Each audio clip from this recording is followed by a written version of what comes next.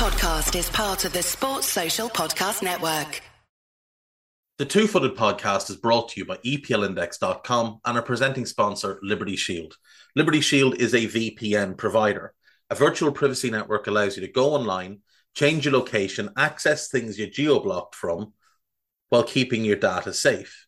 So, as an example, if you are a UK expat and want access to BBC iPlayer to watch Match of the Day, or ITV Hub, or all four, but you get that message that says this content is not available in your location, a Liberty Shield VPN gets you around that block, allows you to watch whatever you want on those services while also keeping your data safe. And it goes further than that. It allows you to open up Netflix's entire library by just changing your IP address. Liberty Shield is the #1 rated VPN provider on Trustpilot with 5-star ratings across the board. So go to libertyshield.com right now, use the code EPL25 and get either the hardware package or the software package. The hardware package is a router that you plug into your existing router, and any item you want to change the IP address on, be it your phone or your television, you connect that to the new Liberty Shield router. All other items can remain connected to your existing router. There's also a software package which is instantly downloadable to your device and you can get using straight away. Again, libertyshield.com, EPL25 for 25% off at checkout. We're also brought to you by Home of Hopcroft, a giftware and homeware company located in Scotland but shipping worldwide. Check out homeofhopcroft.co.uk and do check out the EPL Index and Anfield Index shops, which you'll find on Etsy. Use the codes EPL10 or RED10 for 10% off at checkout. And lastly, do remember to check out A Tad Predictable, hosted by Tadiwa. That podcast is on this feed before every Premier League match week.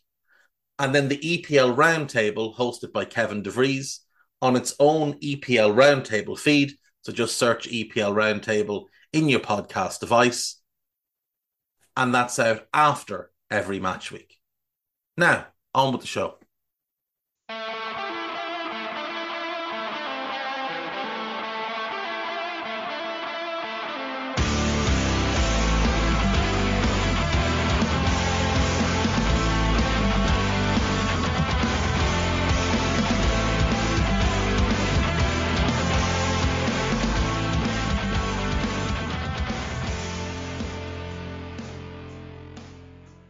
What's good, boys and girls? Two-Footed Podcast. Today is Friday. It is the 16th of February. Hope you're all well.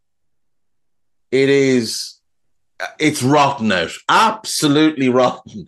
It's grey. There's misty out rain. It is just nasty. So we're staying inside all day. We had football last night, though. In the Europa League, Galatasaray 3, Sparta Prague 2. Karim Demirbay, Dries Mertens, and Mauro Icardi with the goals for Galatasaray, who made tough work of this. They went 1-0 up, and then Praicedo equalised to make it 1-1. They went 2-1 up, and then Kukta equalised to make it 2-2. And then Icardi scored a very late goal to make it 3-2. Victor Nelson sent off for Galatasaray, Matej Rines sent off for Sparta Prague. Shakhtar Donetsk 2, Marseille 2. Another odd game where Aubameyang scored on 64 to put Marseille 1-0 up. Matvienko equalises 4 minutes later. Iliman Ndiaye puts Marseille 2-1 up on 90 minutes. And Shakhtar find an equaliser from Aguinaldo 2 minutes later to get a share of the spoils. Marseille will be heavy favourites to go through, given the second leg will be in Marseille.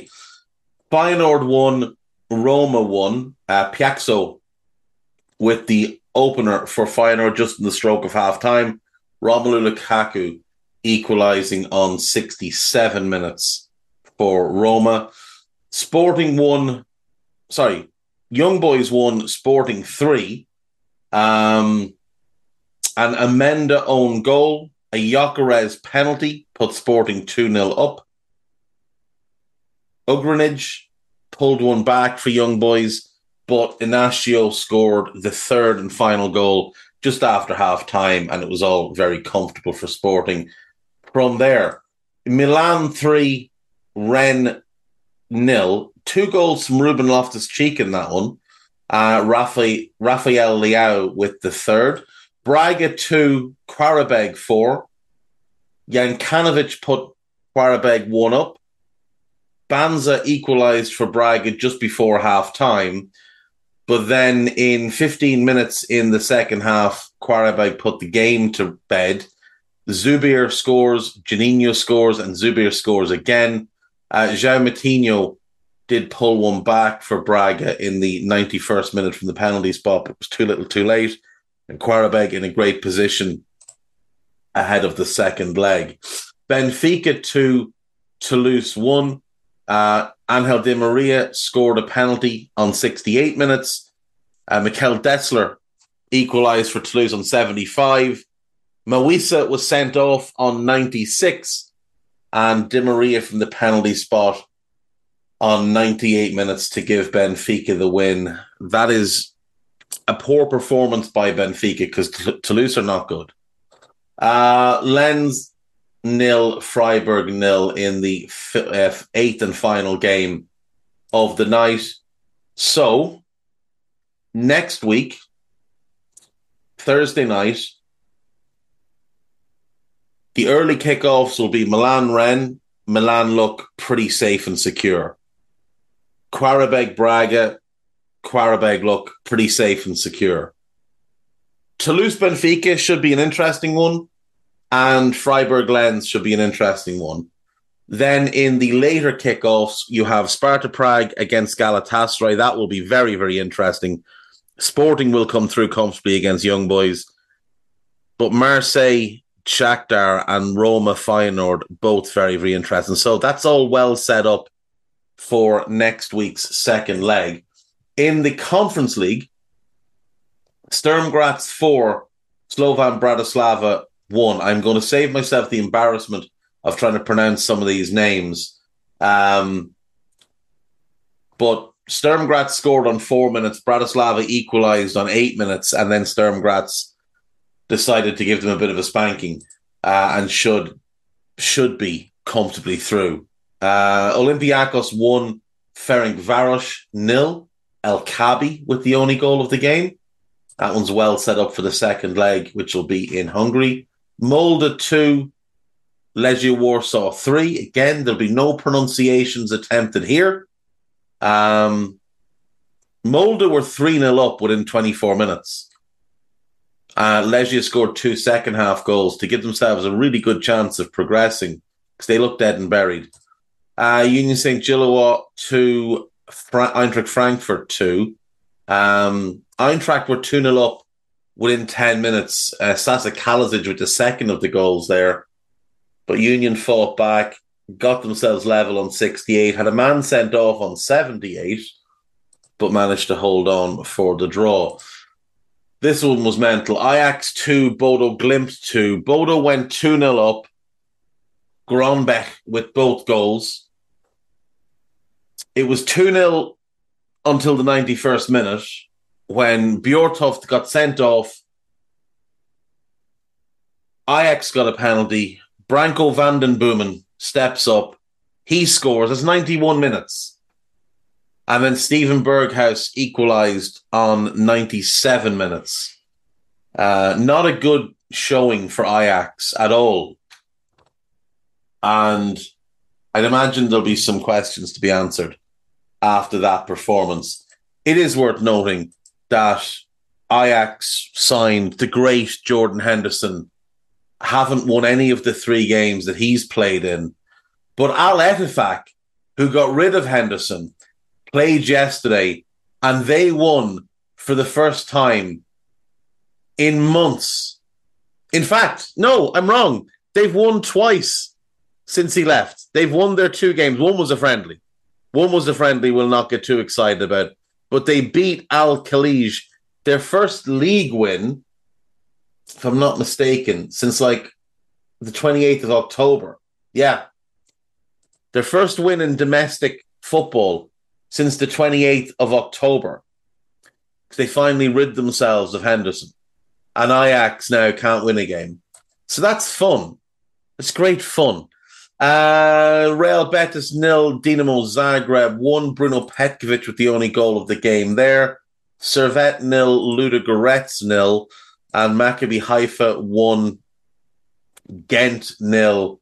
Franzdi Perot. He got the only goal of the game. So Wednesday, Ghent will play Maccabi in the second leg. And then on Thursday, we'll have the other 7 second legs.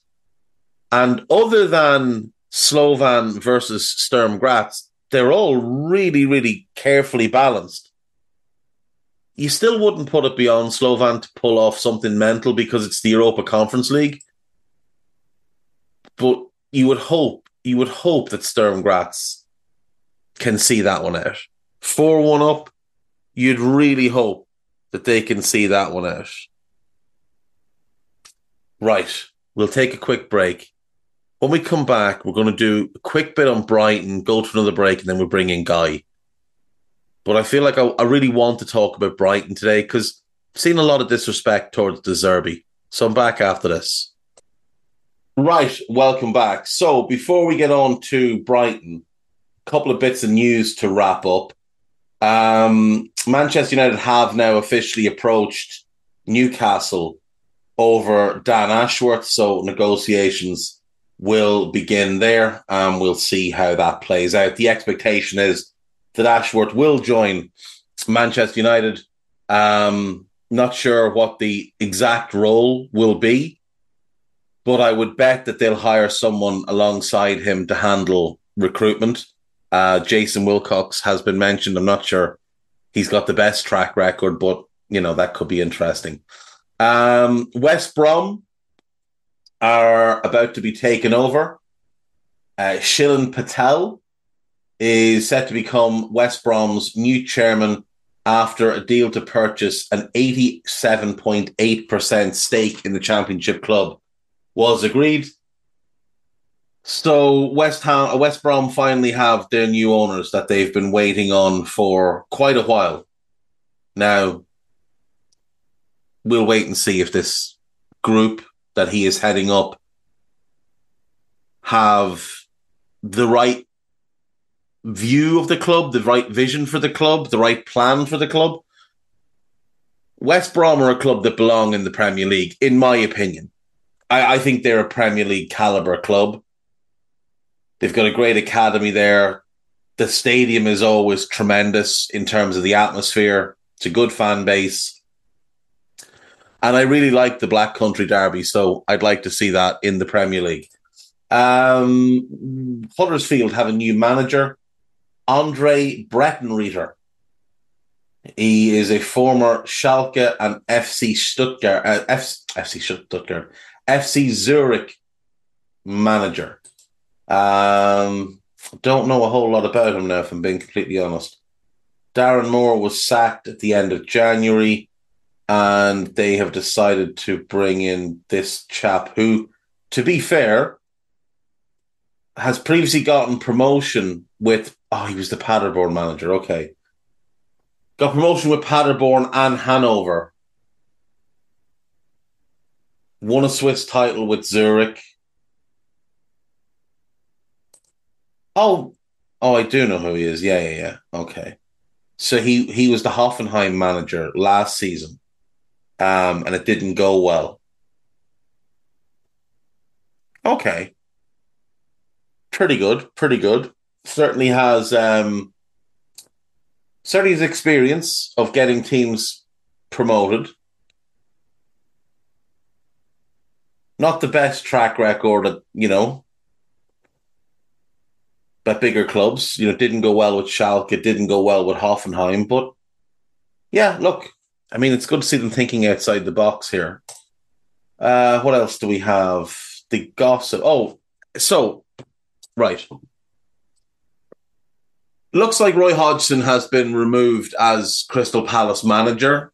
Now, they're delaying, obviously, any kind of announcement on this because Roy is in the hospital. My guess is that it'll be presented as Roy has decided to step down. The info is that Roy was told he was being replaced. And Oliver Glasner, formerly of Wolfsburg, where he did a tremendous job and got them into the Champions League, and Eintracht Frankfurt, where, again, he did an outstanding job and won the Europa League. It looks like he's the man who's taking over. Now, the names that were linked prior to this, obviously, were Steve Cooper and Graham Potter. I think they've gone above and beyond here. I genuinely do. I think they've done a brilliant job getting this guy in. Now, the only thing I would say is, if things aren't the way he wants them, he won't stick around. Like, he got Wolfsburg into the Champions League and then left and took a job with a club who finished below them. Won the Europa League in his first year there. Last year didn't go great, admittedly, but he dealt with a lot of injuries and he just decided to leave at the end of the season. He had a year left in his contract, didn't care, just decided to step down and look for the next challenge. And the next challenge is Crystal Palace. He's taking over at an awkward time where Elise, Eze, Doucouré and Guehi are all out. But I think he's an excellent manager. Speaking of excellent managers, Roberto De Zerbi, who's been linked with Liverpool, who obviously will be losing Jurgen Klopp at the end of the season. And I keep seeing people say, oh, well, he had the great year last year, but this year has been a disaster. And I'm like, do you understand what football club he's managing? Brighton and Hove Albion are 9th in the Premier League. They're in the 5th round of the FA Cup and the round of 16 in the Europa League, having topped a very difficult group. I'm going to need someone to explain to me how this isn't a really good season for Brighton. See, last season they finished 6th. And that reset the expectations of that club. But if we go back before that, well, under Graham Potter, they finished 9th, were out of the FA Cup in the 4th round, and that was with no European football. The season before that, under Potter, they finished 16th. The season before that, under Potter, 15th.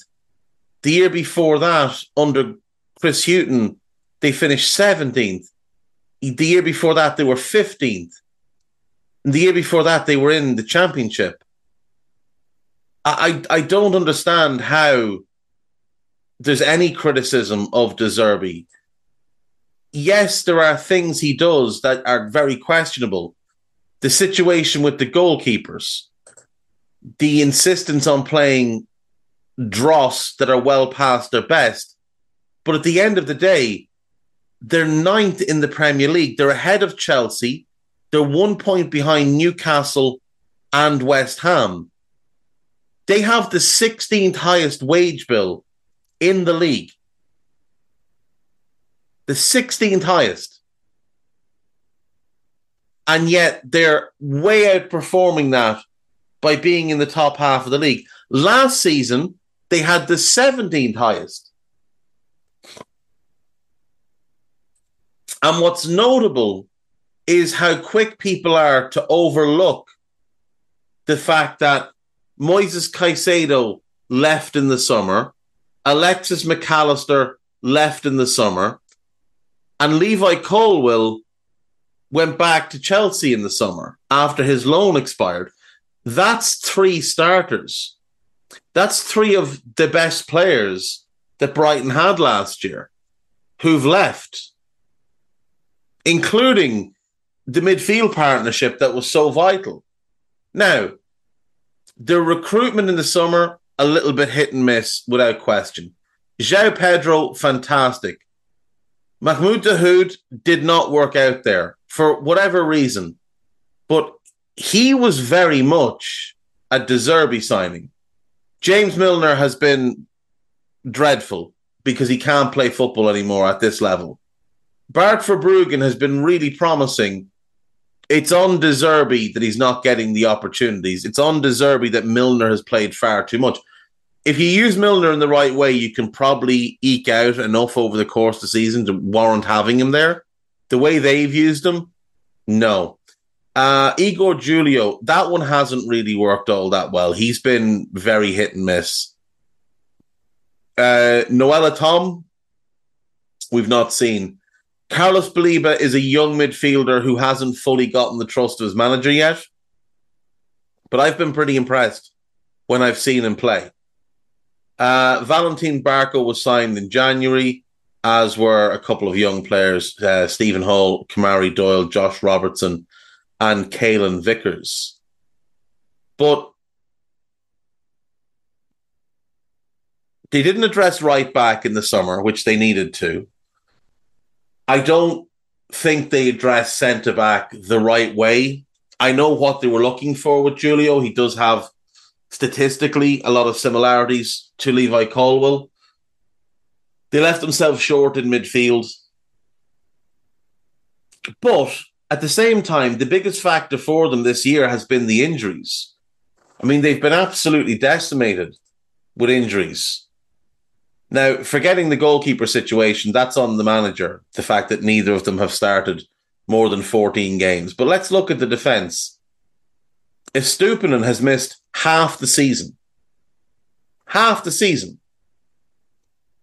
Lewis Dunk has missed 4 games.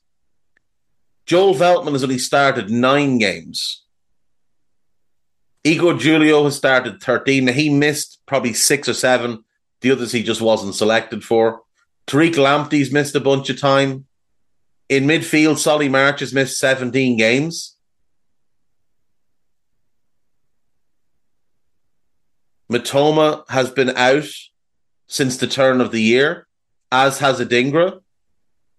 Ansu Fati's missed a bunch of time as well. Now Jack Hinchelwood apparently has a broken foot. He's going to be out for a bunch of time. And Julio Enciso made 2 appearances. He's missed 22 games. He would absolutely be a regular for them. That's a lot of important players to be missing a lot of games. And they're still 9th. And I said this on a Daily Red a few weeks ago. If you took Alisson Becker, Virgil van Dijk and Ibrahima Konate and just transplanted them into the current Brighton team, where does that Brighton team finish? And I put it out on Twitter and most people agreed they'd be a top 4 team. That's with just them. Just those 3. Then add in Trent, add in McAllister, add in Szoboszlai, add in Salah. All of a sudden, that's a hell of a team. Alisson, Trent, Ibu, Virgil, Estupinan, McAllister, let's say Baliba, Salah, Szoboszlai, Matoma on the left, and up front we'll just go with one of the Brighton strikers, either Evan Ferguson or João Pedro. That's a hell of a team. That team wins the league, in my opinion. Under him, I think he is the type of manager that can win the league. I think the defensive side sorts itself out to a large degree when he gets better defenders and a better reliable goalkeeper. I think as well as that, if he was to take the Liverpool job, he would have senior players in Virgil, in Alisson, in Mo Salah and not need to play an Adam Lallana, a Danny Welbeck, a James Milner. He wouldn't need to play those players. He'd have senior players that are genuinely world class. I think he would be a success at Liverpool. He's not my first choice. He's not even one of my top 3 choices. But he's in my top 5. And he's worth strong consideration. And the idea that this is a bad season by Brighton is simply nonsense. It's simply nonsense. Like, we're hearing what a great job Gary O'Neill is doing, and he is. We're hearing what a great job Iraola is doing, and he is. And yet Brighton are ahead of both of them with a lower wage bill than Wolves. So, and they're in Europe. So that can't be a bad job. That can't be a bad season. It just can't. That makes no sense.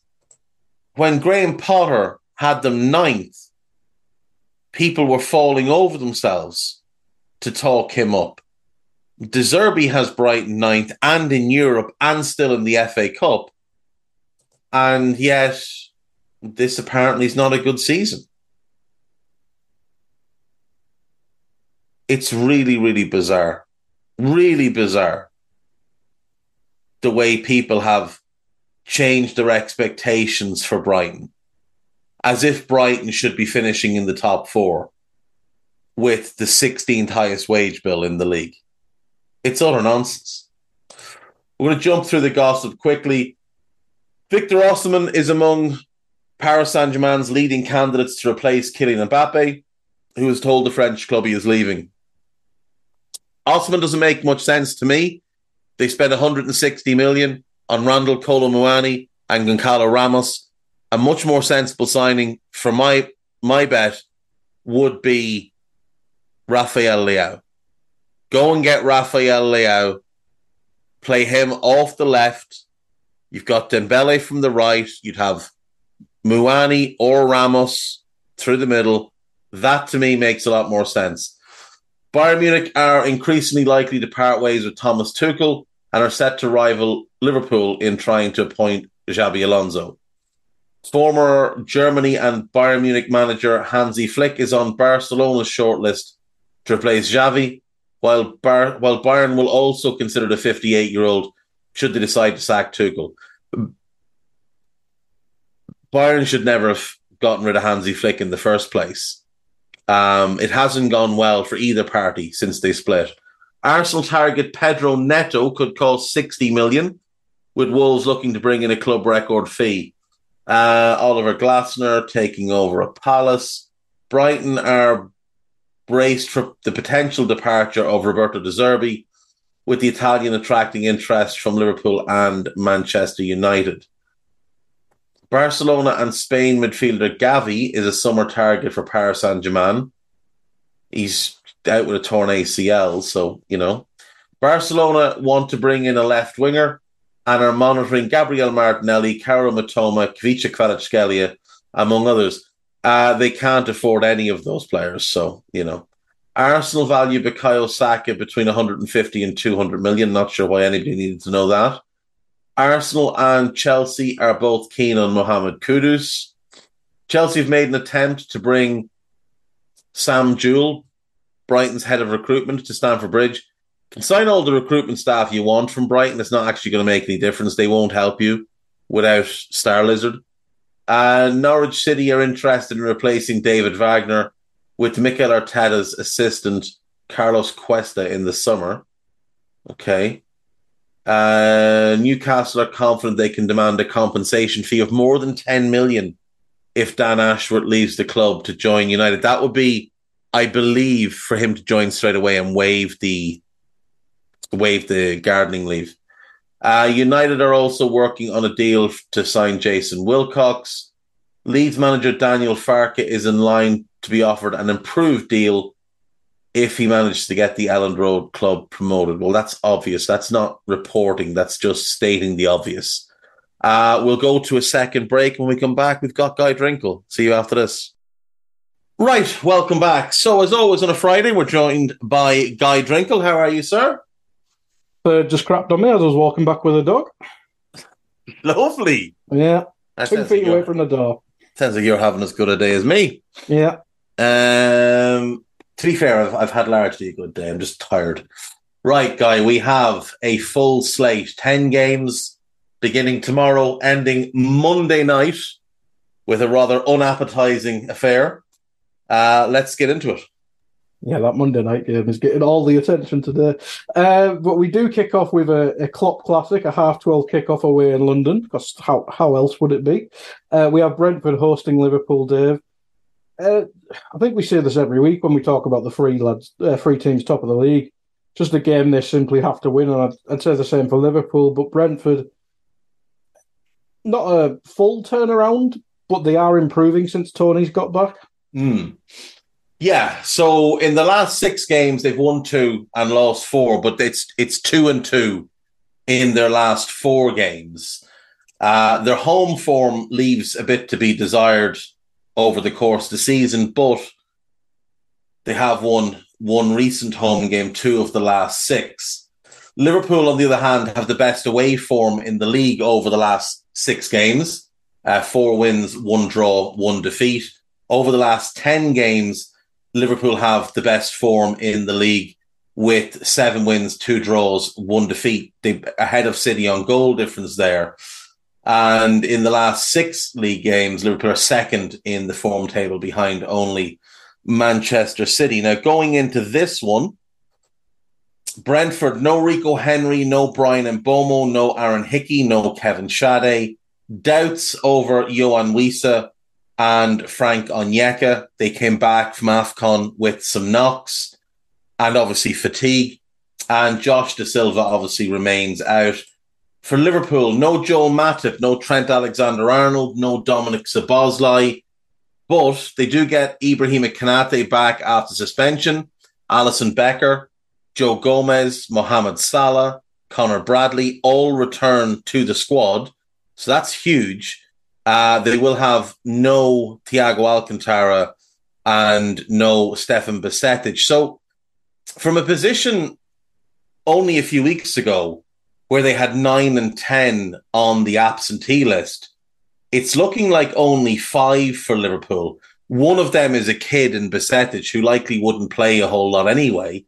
And the other is Joel Matip, who is a backup centre-back. So Liverpool are in pretty good shape at the moment. Now, Liverpool have gone to the G-Tech Community Stadium twice since Brentford were promoted, and they haven't won there yet. A 3-3 draw the first year, a 3-1 defeat last year.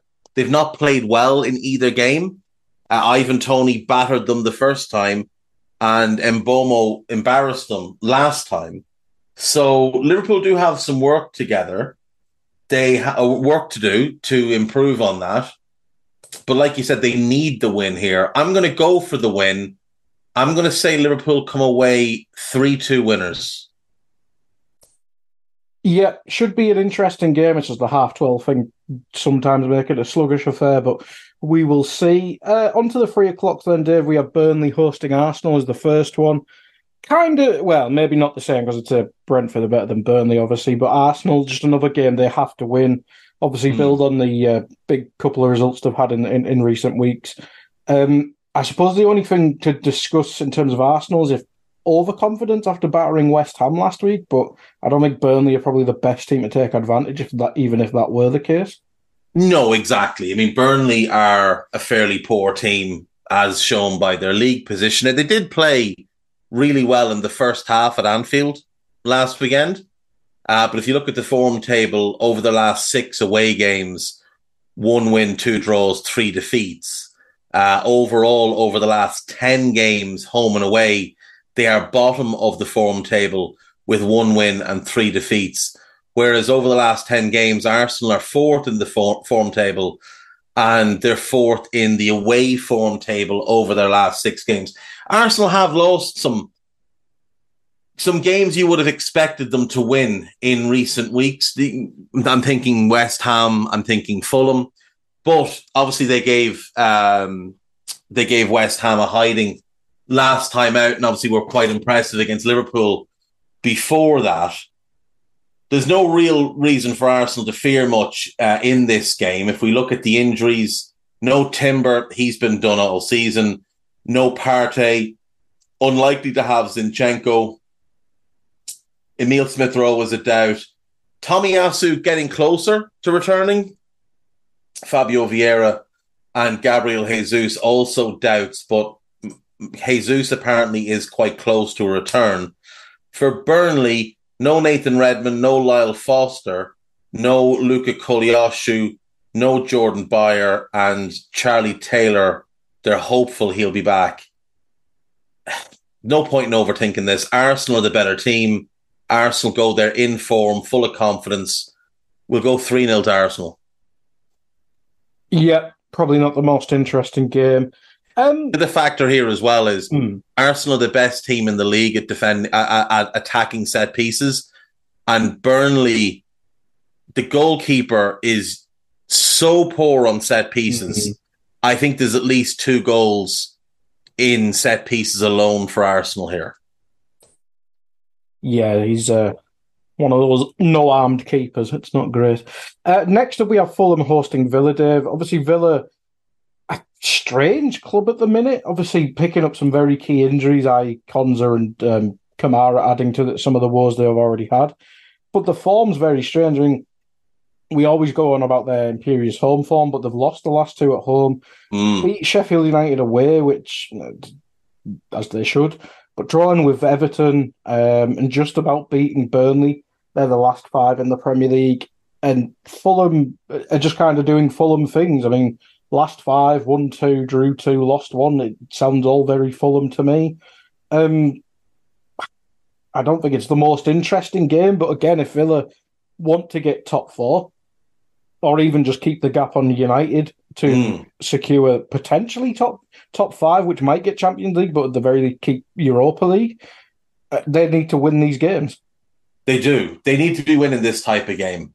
Fulham obviously are a very mixed bag. You look at their home form; they are 4th in the form table at home. That's pretty good. And Villa have not been a great team away this season, but over the last 6 away games, largely because of the little dip that Arsenal had and the inconsistencies of the likes of Spurs, Villa are actually 3rd in the away form table, 3 wins, 2 draws in their last 6.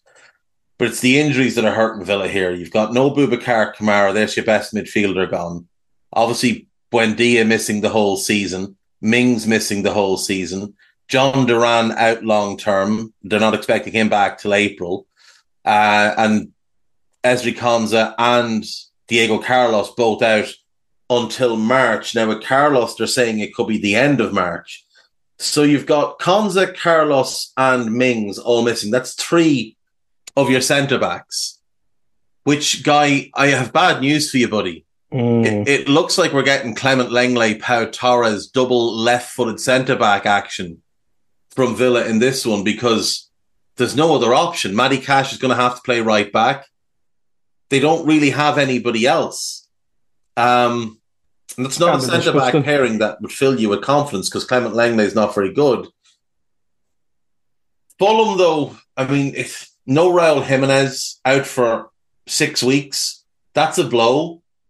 But they're expected to have everybody else back. Kenny Tete, Tosin, Bassi and Iwobi, all expected back, all expected to be available for selection. Fulham looked pretty good last weekend, it must be said, against Bournemouth. Capitalised on flaws in the Bournemouth defence and maybe a little bit of softness in the Bournemouth defence. And I think they'll look to do the same here against Villa. So I'm going to go for the Fulham win. I'm going to go 2-1. Well, you can't be predicting 2 left-footed centre-backs to win a game of football. That's exactly it. So I was taking your feelings into account here as well. We all remember Pau Torres and Laporte at the World Cup. It's disgusting, and they just got what they deserved. Next up, probably the most interesting 3 o'clock kickoff, and that's Newcastle hosting Bournemouth. If I remember correctly, this was the reverse fixture which kind of kicked off the Iriola turnaround, if I remember correctly. Yeah. They'd obviously started really, really poorly, and you had the usual talking heads and, boffins saying that they'd made a huge mistake and they needed to get rid of Irol, and who was this fella? And they'd only won one of their first 11 games, and he'd taken 6 points, and he needed to go, and the win was over Burnley, and that's not really a win because it's Burnley. And then they beat Newcastle 2-0, and that is what started their good run. Now, they haven't won any of their last 5 in the league. They've only taken 2 points from the last 5 games, but Spurs away, Liverpool, West Ham away. Up until Arsenal went to West Ham and hammered them, we would have counted West Ham away as a tough result. I would mark a drawing at home with Forest as a bad result. Losing away to Fulham's not a dreadful result. You're both in that mid-table mix. I mean, as we look at the table right now, Fulham are 12th, Bournemouth are 13th, so they went into the game in the other way around. But, losing away to a team that's right next to you in the division is not a bad result. So for Bournemouth, they just need to start picking up points again. But this is going to be a tough game. Toon have been pretty good at home this year. In the last 6, they've won 3, drawn 1 and lost 2, but they haven't actually won any of their last 3 at home. They'll want to rectify that and get themselves back on track. Bournemouth's away form is quite good, though. They're 5th in the away form table. Injury-wise, Bournemouth, no James Hill, no Philip Billing, no Tyler Adams. Ryan Fredericks and Max Aarons both out. Romain Favre, he might be ready to make his debut, having been bought last summer, loaned, and now brought back. The Toon, though, they've got loads of people out. Obviously, Tonali, Callum Wilson, he might not play again this season. Joelinton might not play again this season. Nick Pope is still out for another couple of months. Elliot Anderson's out for another month. Matt Targett's out for another month. Willock and Isak, they're saying it's probably a little bit too soon this weekend. So, I mean, no Wilson, no Isak, that's problematic. I think that's part of the issue, though. They keep getting these lads back, and I know they instantly have to play, but they need to be... long term, you just don't. Yeah. You need to give them a break, ease them in. 100%. You need to be easing them in. Like, ideally, when Isak comes back, you'd bring him off the bench for a couple of weeks.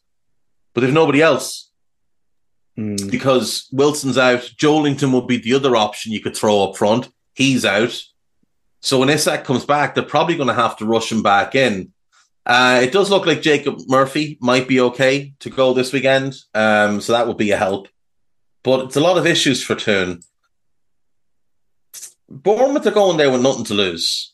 Like, they look comfortable in mid-table. They're 8 points clear of Everton. They'll go there knowing they can beat this Newcastle team, having already beaten them this season. Wouldn't be surprised if they pulled off the win, but I'm actually going to go for the draw here. I'll go 1-1. Yeah, quite an interesting game. Probably the one I'll watch at 3 o'clock. Albeit this next one, or next two, could be quite interesting as well, to be fair. Forest hosting West Ham, Dave. Forest, we kind of talked about, they are trying to set up some partnerships and stuff like that, but West Ham, I mean, where are they sat in the league? Sat in 8th. No win in the last 5. I'm not sure if it extends beyond that, but the Premier League site has it as the last 5.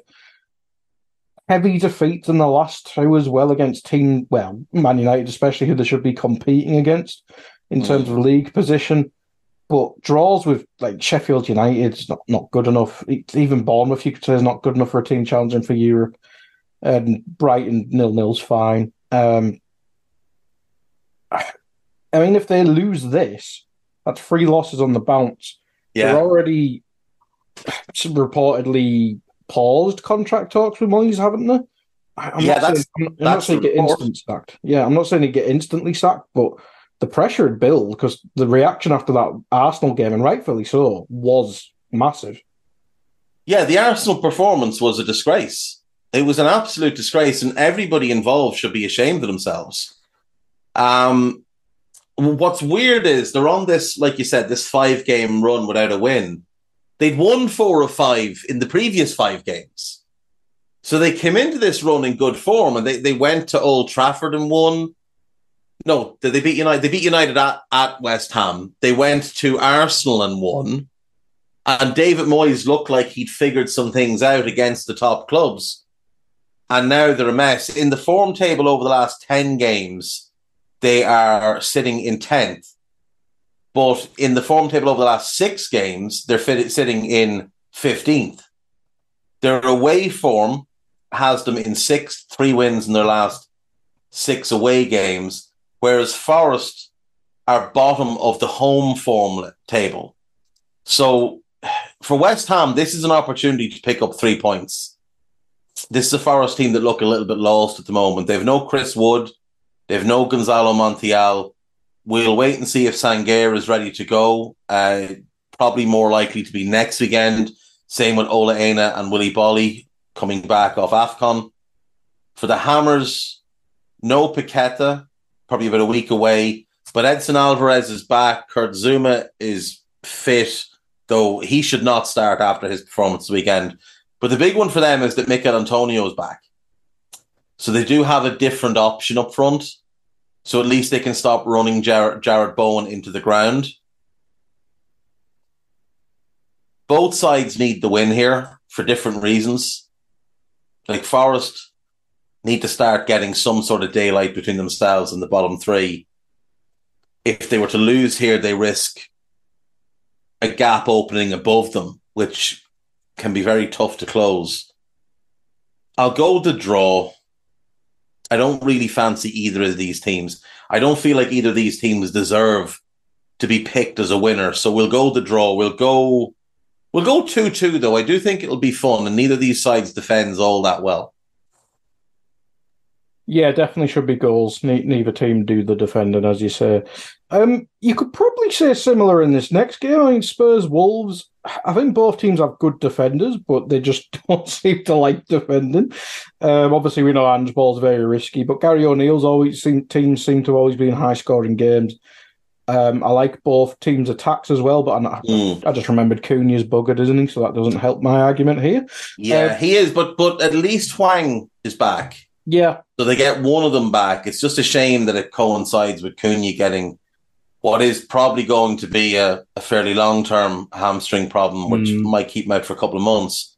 But he's the only one missing for Wolves. Tottenham, no Fraser Forster, wouldn't matter. But no Adoji and no Pedro Porro, so both fullbacks out, which means Emerson Royale and I'm guessing Ben Davies. The backup centre-backs. Yeah, the backup centre-backs now getting to play as backup fullbacks because Ryan Sessegnon is out, so he's not available to step in at left-back. That poor lad's missed most of the season. Giovanni Lo Celso should be back, but Manor Solomon is out, and he's had to have another surgery on his knee, which, I mean, that poor lad, he's had so much bad luck since moving to England. Came just to Fulham, did his meniscus, came back, looked great, joined Spurs, started okay, injured, meniscus again, and now another. That's 3 knee surgeries in a season and a half. That's not great at all. I'm going to back Spurs to win here. I think they're clearly the better team. Spurs obviously sit 4th in the table, whereas Wolves are down in 11th. Wolves did beat Spurs earlier in the season. That was around the time, I think it was the game after the Chelsea game where Maddison and Van de Ven got hurt and Romero got sent off, and there's a whole mess for Tottenham. Tottenham have basically, other than the fullbacks, they have basically everybody else back now. So I'm going to back Spurs to win. I'll go 3-1. Yeah, it should be a fun game. 5:30 kickoff then we have on Sky, obviously, Man City hosting Chelsea, Dave. Chelsea do suit these types of games where they don't have to break teams down, obviously. But City have turned into post-January City or post-December City. Yeah. As they are wont to do. Now, City's home form is a little bit hit and miss. 3 wins, 3 draws in their last 6, but they have won the last 3. Over the last 10 games, they've got the second best form in the league. Same outcomes as Liverpool. They just conceded 3 more goals. They have the best form in the last 6 games, though. They've won 6 in a row. So that's very promising for them. But Chelsea over the last 6 games have won 4 and lost 2. Now, the 2 they lost, they got walloped in. They got absolutely embarrassed in both of them. But they are showing some signs of life. Though their away form is pretty terrible, only 2 wins in the last 6 against 4 defeats. Injury-wise, Chelsea, no Fofana, no James, no Badiashile, no Lavia, no Cucurella. Significant doubt over Thiago Silva, which is actually a boost for them. No Carney Chukwuemeka, no Leslie Ogochukwu. But Robert Sanchez is back and Malo Gusto should be good to go. For City, no Gvardiol, no Grealish. I felt a little bit bad for Grealish because obviously he hadn't been starting. There was rumours that he stormed out of training, having been told he wouldn't be starting a game. Got a start in midweek and obviously had to go off early. No, Kovacic is back, though Bernardo Silva looks like he should be okay. And Sergio Gomez won't play anyway, but he's back. So City are in pretty good nick. Gvardiol, I actually think not having him might help them because Pep will have to stop doing silly things. Though he'll probably find something silly to do, but just put Nathan Ake at left back and let it go. City at home, City will win. City will win. We'll go 2-1. I think it'll be tight, but I think City will win. Yeah, as I said on today, we're sure Rodri's fit, City will win. 100%. City haven't lost with Rodri in the team in like a year and a half or something crazy. Like, it's just ludicrous how much difference he makes to them. So if you injure anyone, Chelsea, please. No, that's harsh, but no, I'm only joking. Please do it. Force him into a nice yellow card. Yeah. And then I think he only needs one more yellow card between now and the Liverpool game, and he would miss the Liverpool game. So that we'd take that. Yeah, and then get a red card, and then the yellow card doesn't count. So he has double jeopardy. So let's do that. Anyway, on to Sunday. Oh, God, what an awful day, couple of days of football. Sheffield United hosting Brighton, Dave. Now, we mentioned Sheffield United negatively and deservedly negatively last weekend.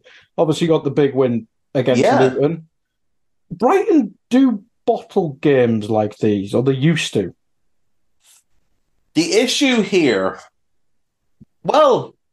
Brighton's issue is that it's big, powerful, quick strikers that cause them trouble. Now, Sheffield United do not really possess one of them. Brereton Diaz is pretty big and pretty quick, but he does tend to play a little bit more withdrawn forward blades. Ollie McBurney has no pace, but he is great in the air. Cameron Archer's lightning quick, but he's only about 5'8", so he's not going to hurt you in the air. But if Sheffield United decide to go direct, they are the type of team that Brighton have a habit of falling over against. Last 10 games in the form table, Brighton are 12th. 3 wins, 4 draws, 3 defeats with a negative goal difference. That's not great. Last 6, they've lost 2, drawn 2, and won only 2. Sheffield United obviously got the big win, but that was only the second win in their last 10. At home, Sheffield United are the second worst team in the league. Away, Brighton are the third worst team in the league and haven't won any of their last 6 away games. So this does not bode all that well for a good game. Brighton, no Solly March, no Hinchelwood, no Milner, no Enciso, but he's apparently, fingers crossed, he's expected back next weekend. Noah Adingra. Oh, no, Adingra's back. Sorry, Adingra's back from AFCON. João Pedro, though, is out, which is a blow. Sheffield United. No Basham, no Egan, a doubt over McBurney, a significant doubt over Brereton Diaz. So this might be breaking in Brighton's favour. Hammer should be okay. Baldock is out. Gerbic is out, which is a blow because he's got to do the concussion protocol, which means we're back to Wes Fotheringham. Norrington Davies looks like he might be out for a while. He'd just come back. It's so harsh. He'd missed so much of the season. He's just come back, and now he's looking like he's out another bunch of time with another muscle injury. And Daniel Jebison has obviously been out all season with an illness. We don't know what that illness is. We just have to hope there's nothing life-threatening. I'm just going to go for the Brighton win. I'll go 2-1 to Brighton. I don't expect a good game. Yeah, not great. Next up, Luton hosting United, Dave. Obviously, Luton missed opportunity last weekend, could have built a gap to the relegation zone. United turnaround keeps continuing regardless of performance, but getting results is kind of what Eric Ten Hag's done. He starts off brilliant seasons and just goes on a streak. I think this game has the potential to be mental, but United should win, but I feel like there'll be a lot of goals in this. Yeah, me too. I mean, this carries on the trend of every Luton home game against a top six club being on TV, just to see how the bigger club copes with Kenilworth Road. United, over the last 10 games, are 7th in the form table. But over the last 6 games, they're 3rd in the form table. Luton, over the last 6 games, are 8th. And over the last 10, they're 14th. Luton's home form is a lot worse than you would think. Because there was this idea that the home form was really good, but they've actually lost 4 of their last 6 at home to only 2 wins. United's away form isn't great. 2 wins, a draw, and 3 defeats, but they have won the last 2, and that was Molineux and Villa Park, both of which have been tough places to go this season. Now, they were very fortunate to win both games, but this is what Ten Hag seems to do. He puts together these little runs. United, no Lisandro Martinez, no Anthony Martial, no Terrell Malacia, no Mason Mount, no Aaron Wan-Bissaka, but Luke Shaw is expected to be fit. And for Luton, no Marvelous Nakamba, no Mads Anderson. Tom Lockyer, obviously, probably not going to play again this season. Hashioka, the Japanese player they signed in January, he needs a couple more weeks, apparently, to be ready. I'm just going to pick United. I don't want to. I want Luton to win this game just because I think it'd be funny to watch them. It would have been funnier if Martinez was playing and just watching them bombard him under the long ball, but I think United will have enough here. The forward line is really starting to hum. If Rashford can catch a bit of form, because Garnacho's playing well, Bruno's playing well, and Højlund is starting to really look the part. If Rashford catches a bit of form, United are going to be formidable going forward. We will go 3-1 to United. Yep, wouldn't surprise me. Now, moving on to Monday, a genuine relegation 6-pointer. This is what we strive for in football. These awful matches that are on Monday Night Football for some strange reason. I mean, Dave, probably the best point to start with is the league table, and then we'll move on to Crystal Palace's managerial situation as well. If Everton win, they drag Palace right into the relegation scrap, but if Palace win, it's probably a big enough gap where they can just draw their way to safety. It's a massive game, probably more so for Everton. Well, obviously, Palace probably coming into this game without a manager. I'm guessing Ray Lewington will cover if Roy's ill and on the verge of getting sacked. So it's a very strange situation. Yeah, it's a weird situation in that, according to certain people, they've already agreed a deal with Oliver Glasner to take over, but they want to let Roy resign, retire, step aside, whatever. And obviously, the situation with Roy is that he remains in hospital and he's undergoing tests, but he is stable. But the latest is that they're waiting for him to be discharged. He'll do a press conference and say he's stepping aside, and Glasner will step in and become the new manager, which is a really good appointment, but obviously irrelevant for this weekend. Form-wise, Everton are 14th in the home form table over the last 6 games. 2 wins, 2 draws, 2 defeats. Palace are second from bottom in the away form table with 2 draws and 4 defeats. Over the last 10 games, Everton are 13th in the form table.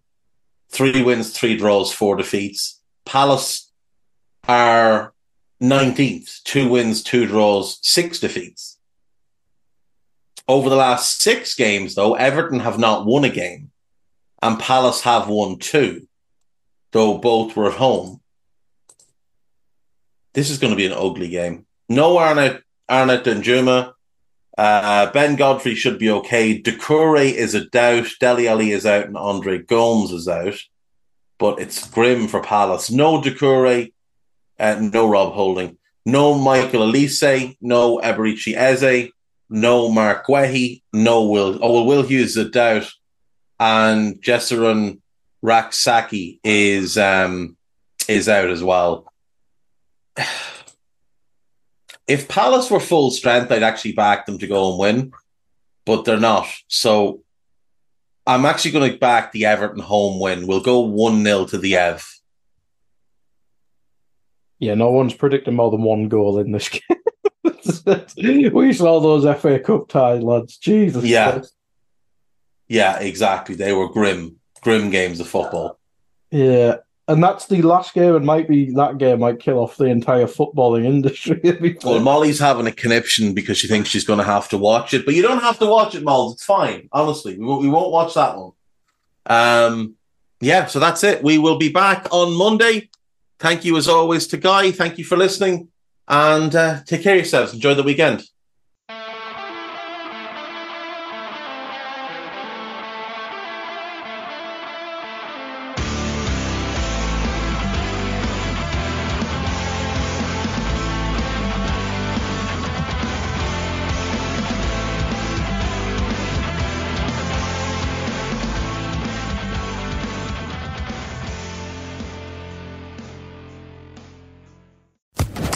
Social Podcast Network.